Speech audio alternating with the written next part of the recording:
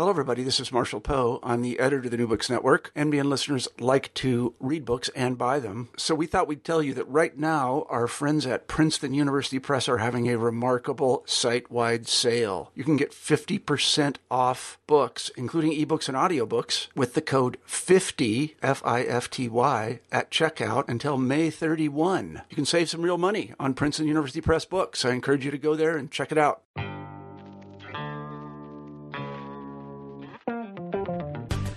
Welcome to Books in Critical Theory. On this episode, I'm talking to Professor Stuart Eldon about his new book, Foucault's Last Decade.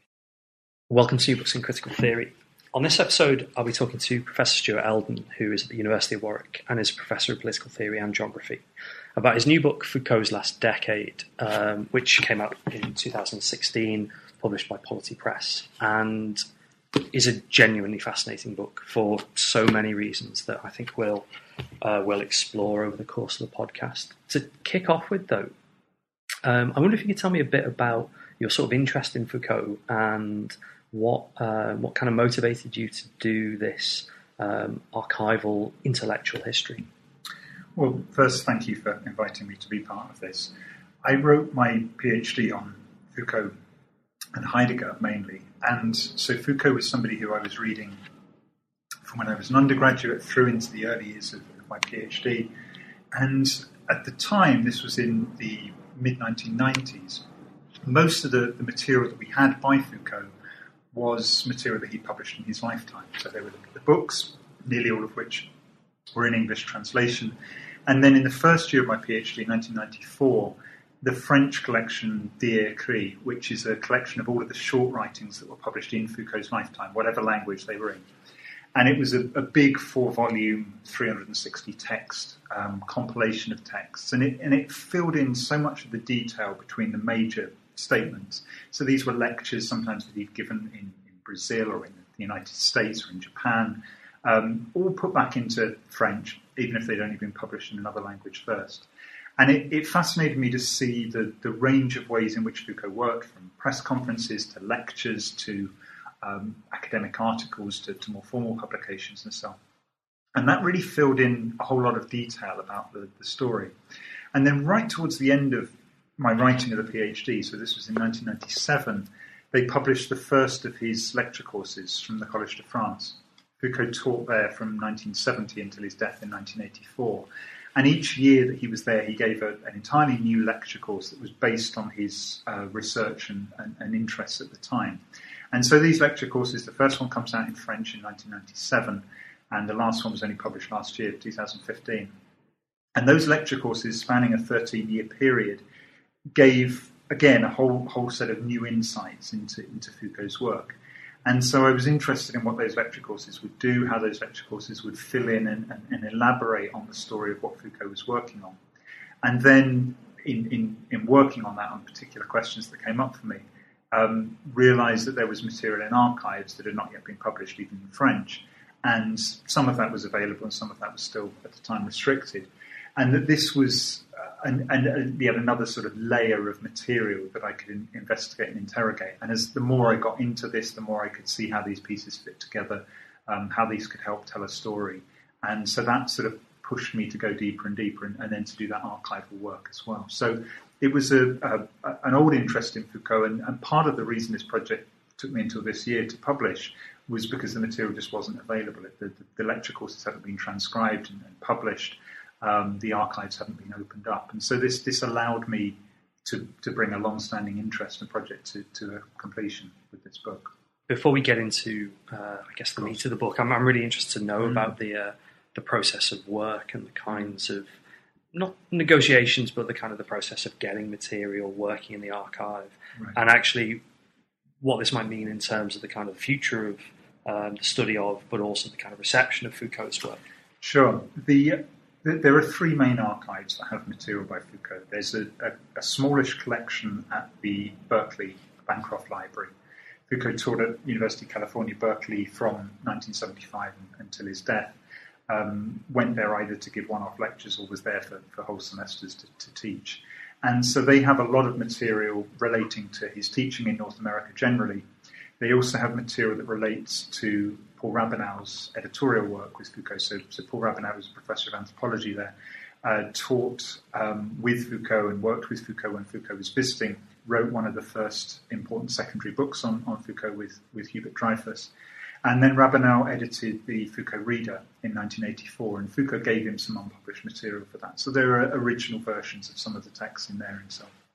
The other thing that the Bancroft Library has is a set of tape recordings, many of which are now digitised onto CD, of lectures, of interviews, of discussions with Foucault and so on. So there's the Bancroft Berkeley Library. The other set of material that's been available to people for some time is at IMEC, which is a contemporary French archive. It has Derrida's papers, Althusser's papers, and a number of Foucault's papers. And it used to be in Paris, but it's now moved to an old abbey in Normandy, in a quite rural location, and it's now a residential archive and conference venue. And there they have some tape recordings, some material that overlaps with the Berkeley collection, but the key thing that they have there are work relating to Foucault's collaborative project. So things that he did in his Collège de France seminar, things that he did with Felix Guattari's Cerfi Research Institute, and also the archives of the Prison Information Group, which was a kind of political pressure group that Foucault set up in the early 1970s. And the entirety of their archive is housed at IMEC. And the third archive is what's at the Bibliothèque Nationale in Paris. And there are two parts to that. The first part is 5 boxes of material that have been available for some time, which have an early draft of the Archaeology of Knowledge and draft material for volumes 2 and 3 of the History of Sexuality, the Use of Pleasures and the Care of the Self.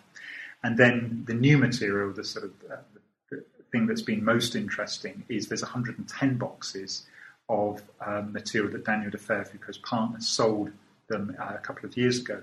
And this comprises drafts of books, Foucault's lecture material, it comprises all of his reading notes on things, and that's the new thing that has really opened up. As yet, only about 40 boxes are available to researchers, partly because they're keeping some stuff back that may be used for publication. And that material, which I use in part in this book, but mainly in the second of my 2 Foucault books, the one that will come out in 2017, that material has really opened up new ways of thinking about what Foucault is doing and how Foucault is working. So these archives, all of the material that I've had is publicly accessible if you make the effort to go to these places and work there. It's not that I have had privileged access to material, that I've been granted access to things that other people can't access, but I've just spent a lot of time working through the material that's available to try and piece together this story. My reading of the book is primarily an intellectual history, but there's also a concern, I think, with the practices of Foucault's work, and that might be quite a nice way to kind of get into the maybe first and second chapters of the book, to think through what were his working practices. You've alluded to the seminars, the collaborations, right. And obviously, we sometimes think of these great thinkers as great thinkers alone, but one thing that comes through really clearly at the start of the book is the sense of his collaborative practices and the networks in which he was embedded. Right. I mean, I think the collaborative is hugely important to Foucault, and I hope that's one of the contributions that the book makes, is to try to situate Foucault into those networks. And one way to maybe illustrate that is that Foucault taught at the Collège de France, and he gives the lecture courses. These are the ones that have been published. And these are 13 hours a year at the beginning, at least, where he would stand up in front of a packed room, often with a second room with a tape relay going on to there. And that Foucault would give these as the individual superstar sort of figure. But he also ran seminars at the Collège de France that ran alongside the lecture courses. And those seminars, it's much harder to find out what actually happened in those seminars because the archive traces are no longer extant, or they're extant but they're not available. And it's harder to work out what Foucault was doing in those, but he certainly thought they were important. And what he was doing in Paris at the Collège de France, but also when he was sometimes a visiting lecturer elsewhere in Berkeley or in Louvain in Belgium, he tried to constitute a group of like-minded people who could work on topics of shared interest. And we have some traces of what he did in the Collège de France seminars. So some people may know the I. Pierre Rivière book, which is a documentary history of the case of a young peasant boy in Normandy in the 19th century who had killed most of his family. And he was arrested after being on the run for a while, and people thought he was an illiterate peasant boy who just had killed his family. But while he was in captivity, he wrote a very detailed first-person account of what he'd actually done, which begins, I, Pierre Rivière, having slaughtered my mother, brother and sister.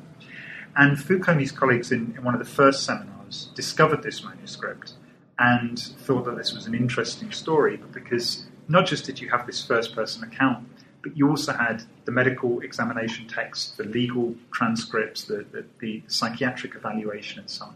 And so they could put this account from the first person alongside all these specialised accounts, and then they could add their own commentaries and framing material around them. So the first few years of the Collège de France seminar were devoted to this particular text. But some of Foucault's colleagues in that seminar were also discovering other texts in the Annals of Public Hygiene, which was one of their main sources for this material. And some of those other accounts of people that had committed horrendous crimes or people where there'd been some kind of interesting medical or psychiatric evaluation. Foucault's colleague, Jean-Pierre Pitert, published a couple of these, and then Foucault uses those source materials as things that he then offers a commentary on in some of the later lecture courses.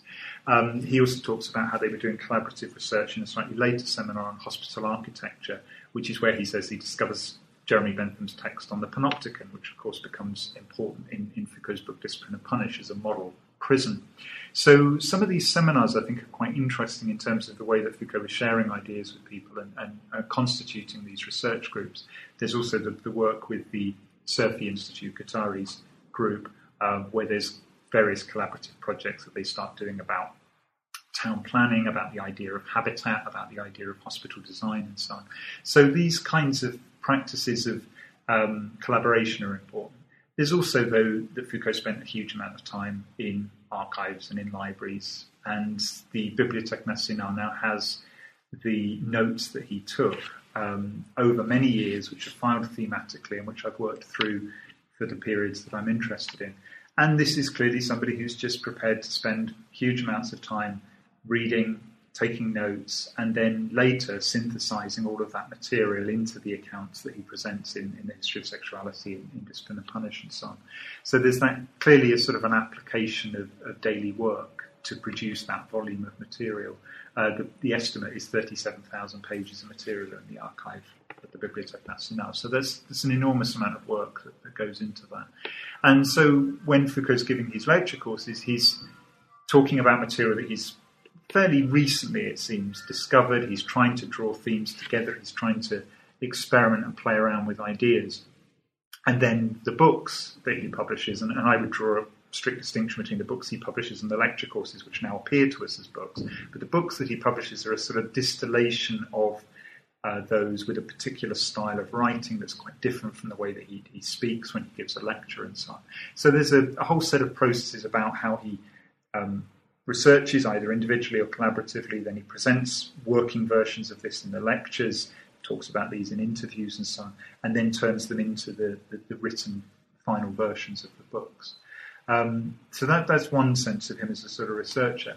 The other thing, and there are as yet relatively little in terms of archival traces to do this, but there are some early versions of books that exist in manuscript. So I said the Archaeology of Knowledge, there's an early version of that from about 2 or 3 years before the book was published, which is very different. I've not worked on this in detail because it's outside the time period I've been focusing on so far, but it's almost like a book with the same title, or a different book with the same title. And Foucault wrote by hand, would only go to a typist at quite a late stage in the process.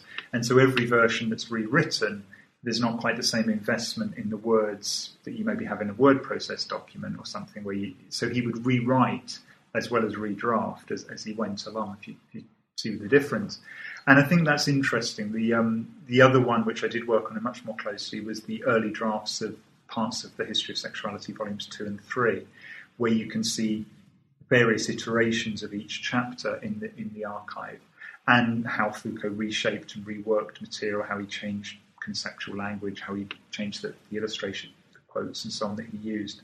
And what I found there interesting was the very material trace of this, where he would work on a text again with different ink to annotate and edit, would then eventually give it to a Collège de France typist who would type up a version of it, which he would then again hand annotate.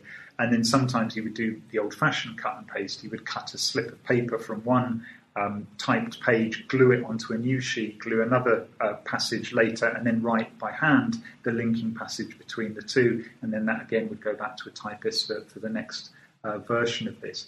And so for me, going through those various versions of chapters that are in the published books, you could see much more closely the process of how these came together. So that for me was a really interesting insight into his working practices. As yet, we have very little of other books, but I suspect there are still traces of those in the archive too, which in time will allow people to do that kind of work with some of Foucault's other texts. I mean, there are so many things I could ask you about from the book, things that seem like throwaway comments from Foucault that actually open up huge debates about the nature of the academy and stuff like this. But I think we might focus on the history of sexuality because I think it, at least in my reading, forms the kind of the spine of the book and is crucial to understanding Foucault's last decade. And actually, one way of kind of getting into that is just a really simple question about how did the project change over time, which has got several chapters in the book devoted to it. I mean, that's a complicated story, and in a sense, it took me a book to unpack that story. The last decade is from 1974 until Foucault's death in 1984. And there's a story that Daniel Defer, Foucault's partner, tells to one of Foucault's biographers, where he says that Foucault finished writing Discipline and Punish on the 26th of August 1974 and began writing The History of Sexuality, Volume 1, on that same day. Now, August 1974 is almost exactly 10 years, within a couple of months of when Foucault died. And so that, for me, was the last decade, from the beginning of the writing of The History of Sexuality, Volume 1, which is published in late 1976, through to the state that it's left at Foucault's death in 1984. Now, when Foucault writes that first volume of The History of Sexuality, which is clearly trading on material that he's explored in some of his Collège de France courses from the mid-1970s, Foucault is talking about a thematic treatment of the question of sexuality. There will be this first volume that is out in December 1976, and this will be followed by 5 other volumes. And he says what these volumes will be on the back cover of the first French edition, and he also talks about them in terms of inside the book itself. So he says, after this introductory volume, which is called The Will to Know or The Will to Knowledge, there will be a volume on confession, and then there will be 4 volumes that look at what he calls the constituent subjects of sexuality. This will be the perverse adult, the hysterical woman, the masturbating child, and the Malthusian couple, the idea of the nuclear family, as we might call it, the building block of a population and human race. And so Foucault says there's five books that will follow this introductory volume. He also talks about another book that will be outside the series. And he publishes none of those books. We know that he wrote at least part of some of them. There are indications that at least part of them survive in manuscript, but these are not yet widely available. And then Foucault publishes none of this. And his work seems to go off in a whole set of different detours. There's the work on governmentality in the later 1970s. There's a turn to, or what seems to be a turn to look at antiquity, which is a period he hasn't obviously talked about in much detail before. There's an interest in the early church and the early church fathers, an interest in much earlier periods of pagan antiquity from classical Greece through to the Hellenistic period, through to the early Roman Empire.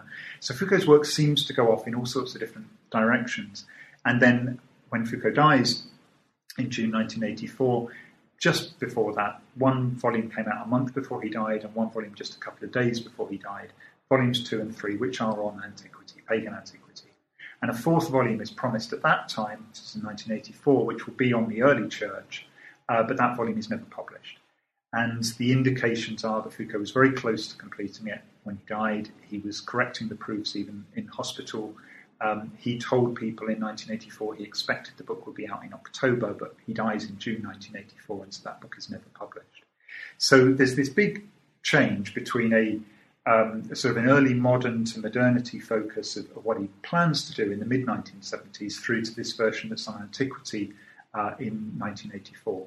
And so really what I was trying to do was to trace, well, how did that happen? How did he get from a version that he was planning, and planning in some detail, where he'd done quite a lot of the archival work, he presented ideas in the lecture courses, he began to sketch out volumes, he makes all of these promises in the first volume to, I'm not going to publish any of this, and I'm going to publish something quite different, but still under the title of the History of Sexuality. So the lecture courses seemed to me to offer a new insight into that. We had what parts Foucault published, we have various interviews, we have various discussions and so on, but the lecture courses are clearly where Foucault is trying out the material that he's working on at that time, or very close to that time. And the lecture courses, as they began to be published, seemed to me to shed new light on those questions. And so the book is to try to trace that story and to account for that. And summarising a complicated story, the argument that I try and make in the book, which is based on what's in Foucault's lectures, what Foucault himself says, various traces and so on, is that Foucault gets stuck writing that second volume on confession. He's planned a volume on confession in the early 1970s, that in 1976 he's clear about how he's going to talk about this, and that as he starts to interrogate that material in more detail, to go beyond secondary accounts and start to consult primary texts, to read more broadly and generally, he begins to realise that something that he thought was really a 15th, 16th century change in the practice of confession, and particularly confession of sexual sins, is actually a practice that goes much further back in the Christian church. So he starts, on my reading at least, he starts to go back further through that material. He starts to interrogate earlier and earlier thinkers within the Christian tradition to interrogate this question. And you can see traces of that, for example, in the Security Territory Population lectures from 1977-78, where he talks a lot about the Christian pastoral and the idea of the governance of a flock of people, and the religious leader is somebody who offers this spiritual government or spiritual guidance to people. And I think that's because Foucault's interested in those questions in his reading. But these are historically some earlier figures in the Christian tradition to the ones that the History of Sexuality Volume 1 talks about, for example. He then writes in the late 1970s and completes around 1980, 1981, a volume on confession, but it's on a much earlier historical period than he'd originally intended. And Foucault says at that time that the introduction to that book, so this is a book on Christianity, but Christian antiquity, so the early church fathers, figures like St. Augustine, Tertullian, John Cassian, and so on. Foucault says there was an introduction to that book that was on pagan antiquity, that was to try and set that Christian work in context. And he says that work on pagan antiquity at that time traded on a lot of material that was drawn out of secondary literature. And he thought that some of this was a bit cliched, it wasn't as thoroughly historical as he wanted it to be. And so he puts this, I think, almost complete manuscript on the early church and confession aside and starts to work on antiquity in order to provide a better basis for the introductory material to this book. And this then leads him into a long detour where he spends a lot of time in a lot of lecture courses examining antiquity. That material on antiquity becomes the raw material, as it were, for History of Sexuality Volume 2 and 3 as actually published. And then they would provide the context within which a book on confession in the early church would make sense.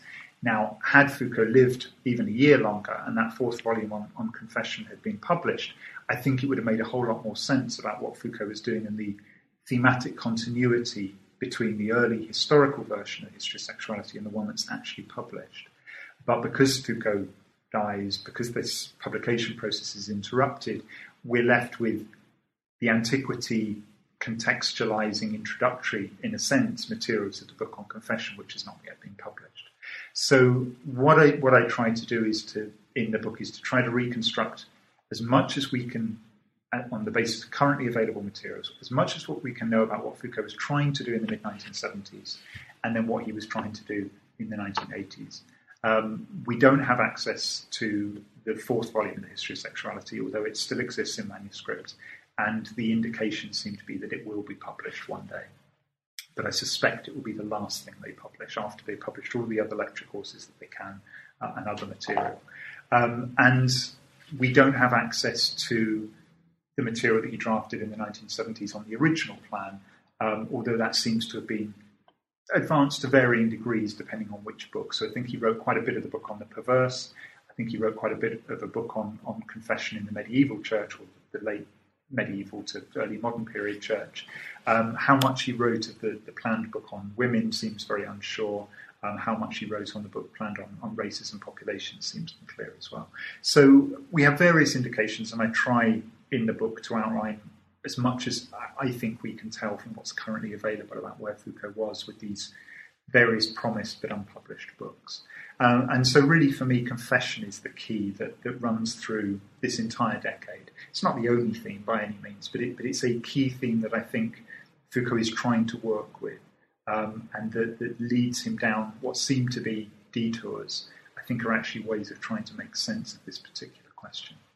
I wonder actually if we might think through the concept of confession, perhaps by not directly or kind of solely linking it to the idea of truth-telling, but as you identify, this kind of interest in confession leads from the starting point at the end of Volume 1 through to this concern with the regulation of the self in antiquity and these kind of things. So yeah, I wonder if you could chart the sort of, if not the shift, but the kind of the meanings of confession through Volume 1 to Volume 3.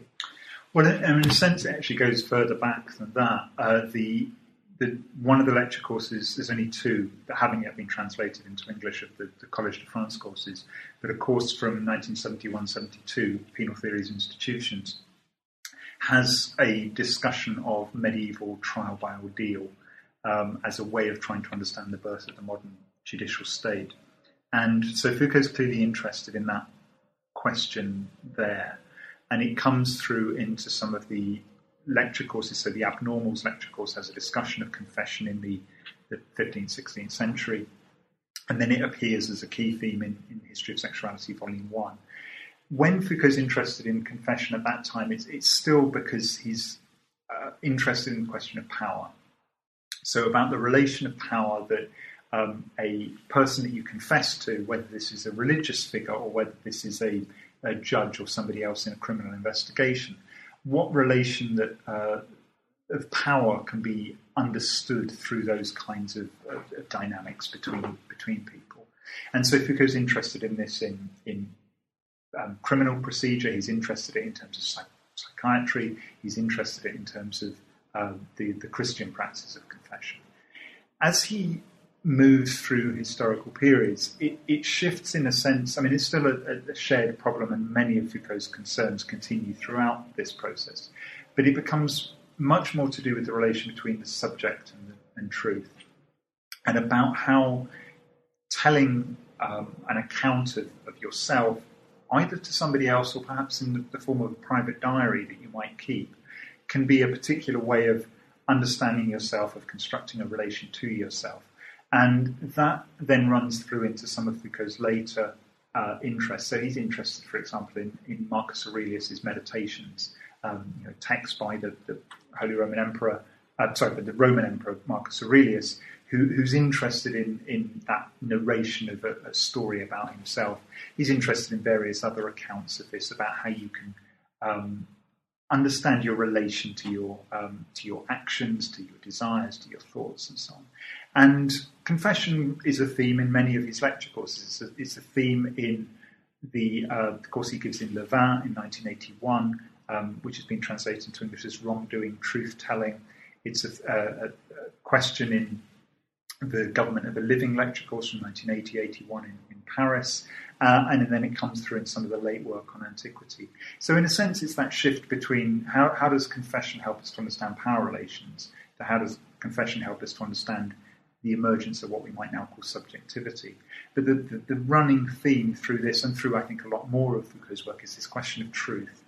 And Foucault uses that word and interrogates that word at various times, but he says at one point in the 1980s, my long-standing project has been the politics of truth, but it's taken me a really long time to realise that.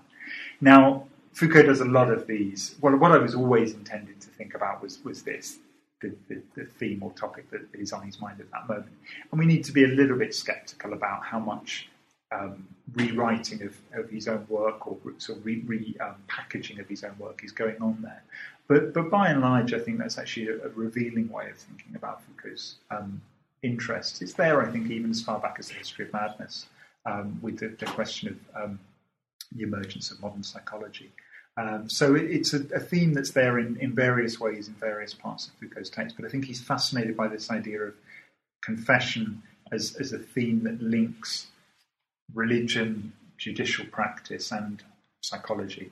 That, for him, I think, is a really fascinating question, and this relation of how telling the truth about yourself may also link to personal issues about his own identity as well. But I think that's really the theme that runs through, at least on one reading, of how you can pull these things together. And where does he sort of get to by the time we're into the latest or the last chapter of the book? You're concerned with his interest in parrhesia, if I pronounce that correctly. The kind of the core idea of truth telling. So where does he end up on this journey of understanding? Right. So Foucault's really last 3 lecture courses, so 2 at the Collège de France and 1 that he gives at Berkeley in the autumn between the 2 spring courses at the Collège de France, are all really concerned with this notion of parrhesia. And parrhesia is a notion that he finds in classical Greek texts, but he finds through to early Christianity. And it's about a practice of truth-telling, but truth-telling in a way that might involve some risk. So he translates it as franc parler, or frank speaking, or free speaking. So it's the type of speech that where somebody in a position of weakness might tell somebody in authority over them a sort of an unpleasant truth that they might not want to hear, but they feel that this is a duty that they should do. Or it's being asked, requested to give a view on something and saying something even if it might have some kind of risk to you. And Foucault's interested in this in various texts. He talks a lot about Euripides' plays. He talks about this in some other thinkers from antiquity. He talks about it in terms of some of the historical writings like Thucydides. But he also talks about it in terms of early Christian texts. And really what I think Foucault's doing in around 1983-84, these last few lecture courses, is outlining what may be the next project, in a sense, after the history of sexuality. From about 1983, he seems to have got most of the raw material of the history of sexuality worked out, and he's, alongside these lecture courses, he's trying to edit it into the right shape, trying to complete it, trying to finish up how it all might fit together. But I think in the lecture courses, he's actually exploring, although in a similar historical period, and again with this shift from antiquity to early Christianity, he's actually exploring a related question rather than the same question. And this, I think, relates to a project that for a long time Foucault was running alongside the project on sexuality, which is a project about what he calls, in various ways, practices of the self or technologies of the self or the care of the self.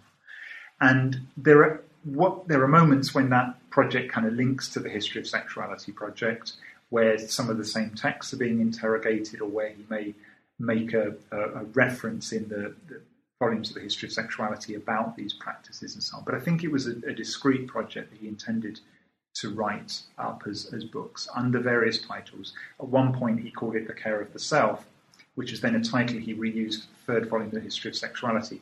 And that shift, I think, has confused quite a lot of people. But Foucault very clearly says there will be a book that will be separate from the history of sexuality series with this title, which will have chapters on, and he lists some of the things that we'll talk about practice of self-writing, about narrating and talking about yourself. He says there'll be a long reading of Plato's Alcibiades in there. Now, when Foucault publishes a book called The Care of the Self, none of that material's in there. He's reused the title for a slightly different arrangement of material. But a lot of that material still exists, either some parts of it he published, other parts of which exist in manuscript, others are still locked in the archive, of a project that would be about a similar time period, so from pagan antiquity through to early Christianity, about various practices of the self.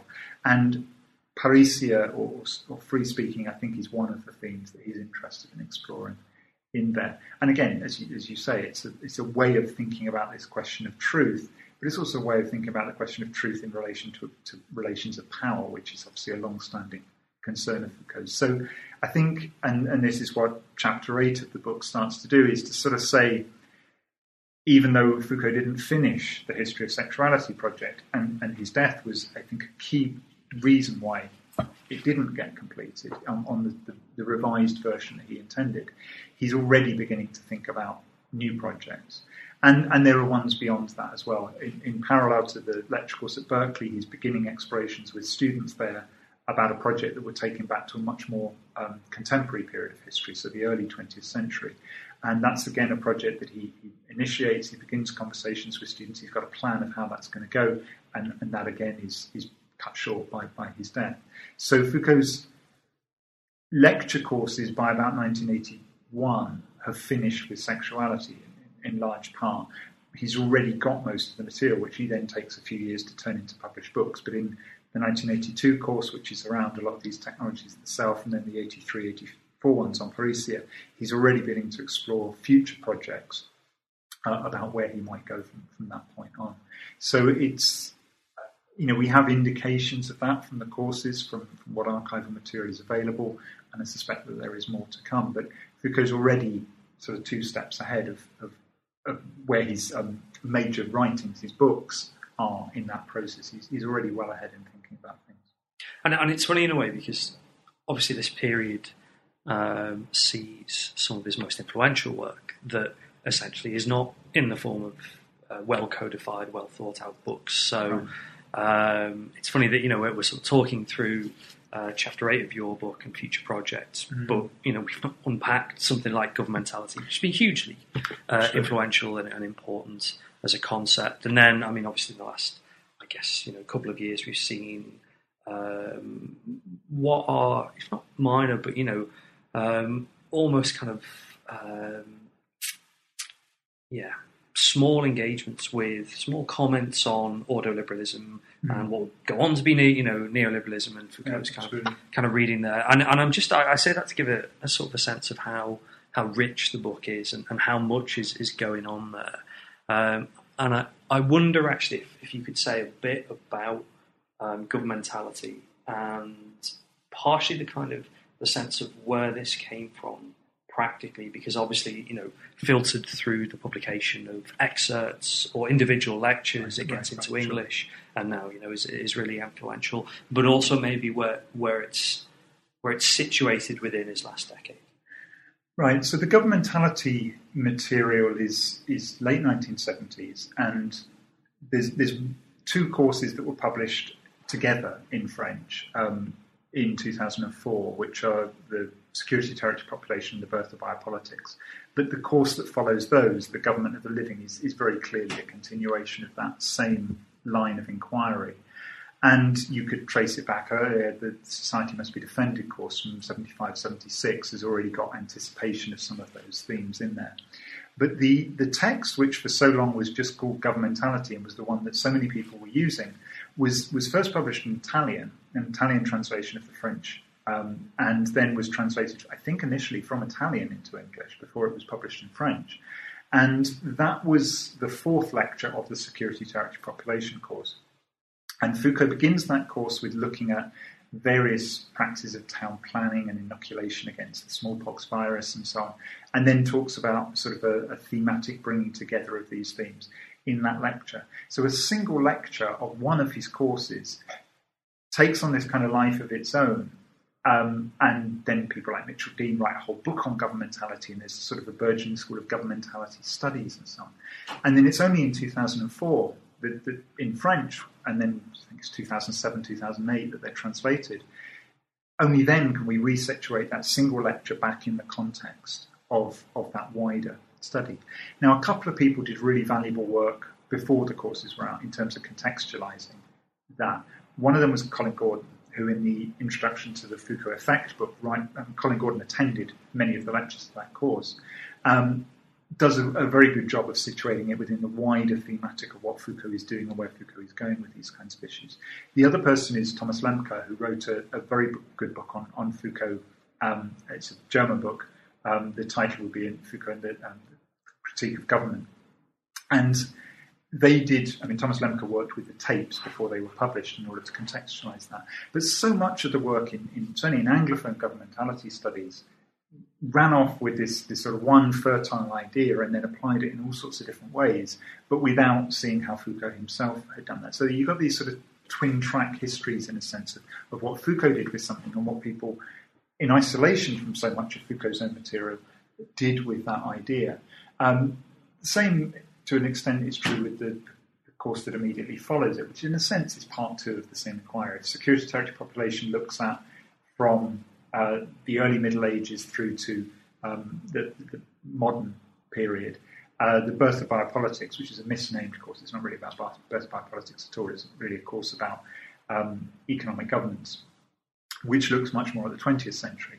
And this is where Foucault starts to interrogate the question of neoliberalism out of various traditions, the American Chicago school, out of the German Ordo-Liberal school, and various other sort of intellectual lineages of that.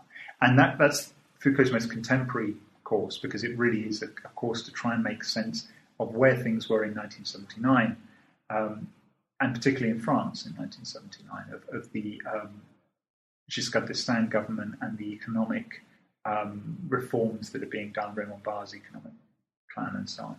And Foucault's trying to make sense of that by doing a kind of historical interrogation of where that got. In recent years, since we've had the publication of this full course, people have tried to fit Foucault into a wider history of neoliberalism. And various people have written interesting things about the history of neoliberalism that uses some of Foucault's work or supplements it or adds or critiques and so on, and have tried to situate, what did Foucault really think about neoliberalism? There's a slightly notorious line that Foucault had a sympathy towards neoliberalism, but I think that is misplaced, just as I think the idea that Foucault was this sort of preemptive critic of neoliberalism is also, I think misplaced. I think the logic of how Foucault is working is sometimes lost here. He's much more trying to understand the sort of internal dynamics of the text, how the text is working, what frame of reference it's working within, how it internally all fits together and what it's trying to do, rather than trying to make an immediate, like, I'm for this or I'm against this kind of... that just isn't Foucault's style of working. And Foucault is interested in neoliberalism for a range of reasons. Clearly, the immediate French context, the political context, is important. But he's also interested in this idea of the birth of what he calls homo economicus, the economic man, of a figure who is supposedly, in this particular way of thinking, he's making these rational economic calculations about what's in their interests or not in their interests and so on. And I think he sees that as a stage within the history of subjectivity. And we sort of touched on this when we were talking about truth, but a lot of what Foucault's interested in terms of sexuality is a way into the question of subjectivity. That sexuality is, in a sense, a privileged insight into this. I think he sees at this time in 1979 the economic questions as a privileged insight into the birth of this economic rational subject. And that is at least part of the reason why he's interested in interrogating these texts and trying to understand that. Is it the Gary Becker line, the entrepreneur of oneself? Well, it's a line that Foucault finds fascinating as a way of thinking about this relation that we have through our actions to our own essence, our own subjectivity. So I think that's a key reason that Foucault's interested in that. And Foucault's work, as we're discussing here, is incredibly fertile. He throws out ideas which he then drops and doesn't carry on with himself, and then other ideas which maybe are not so interesting to more people are ones that he gets fascinated with and then works on in great detail. But there's a slight tendency to sort of instrumentalize Foucault, that anything that people find in Foucault can be used. How can you apply it? How can you put it to work? How can you become your theoretical frame or something like that? And what I've tried to do in this book is actually resist that. I'm much less interested in what people have done with these ideas than trying to reconstruct as best that I can what Foucault was trying to do.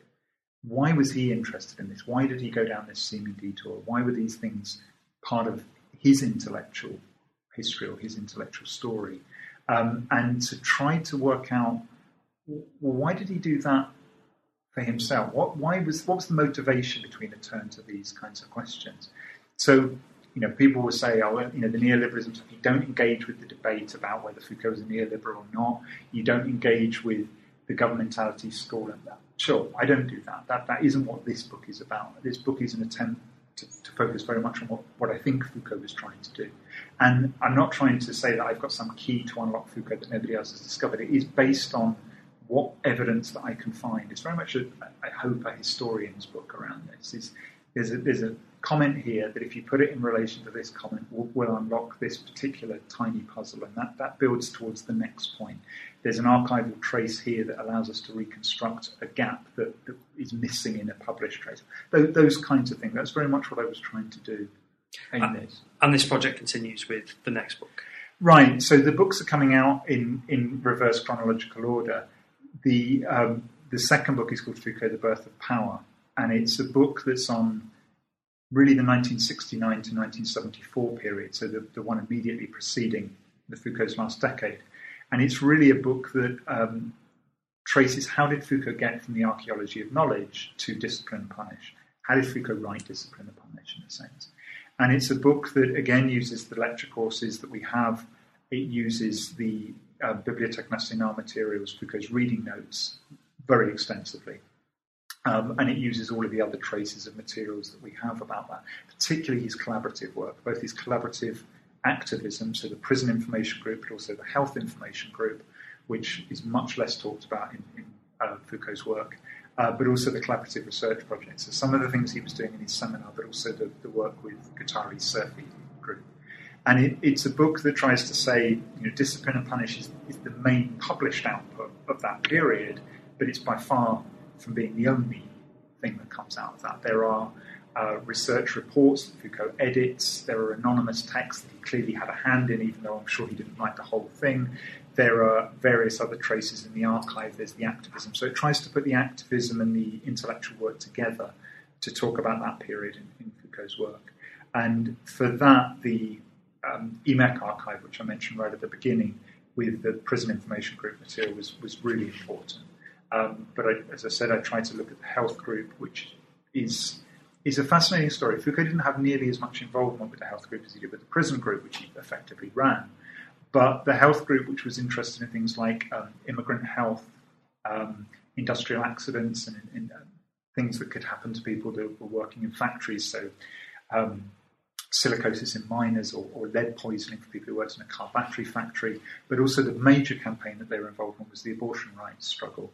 And the work that Foucault and colleagues did, a lot of medical doctors that worked with the group and some other activist groups, in that period when abortion was illegal in France, through to the period where abortion became of limited availability within France. And this group that Foucault was involved with was crucial in that struggle. It was by far the only group, and other groups had important roles to play, but I tried to reconstruct that story there on the basis of what there is in newspapers and archives and so on around that. So again, that developed out of this book. The two opening chapters of a long manuscript version of this book were taken out because this book was so over length, and that became the germ of the second book that looks at that slightly earlier period. So the books are conceived to work independently, but they could also be read together. But they're coming out in the reverse order.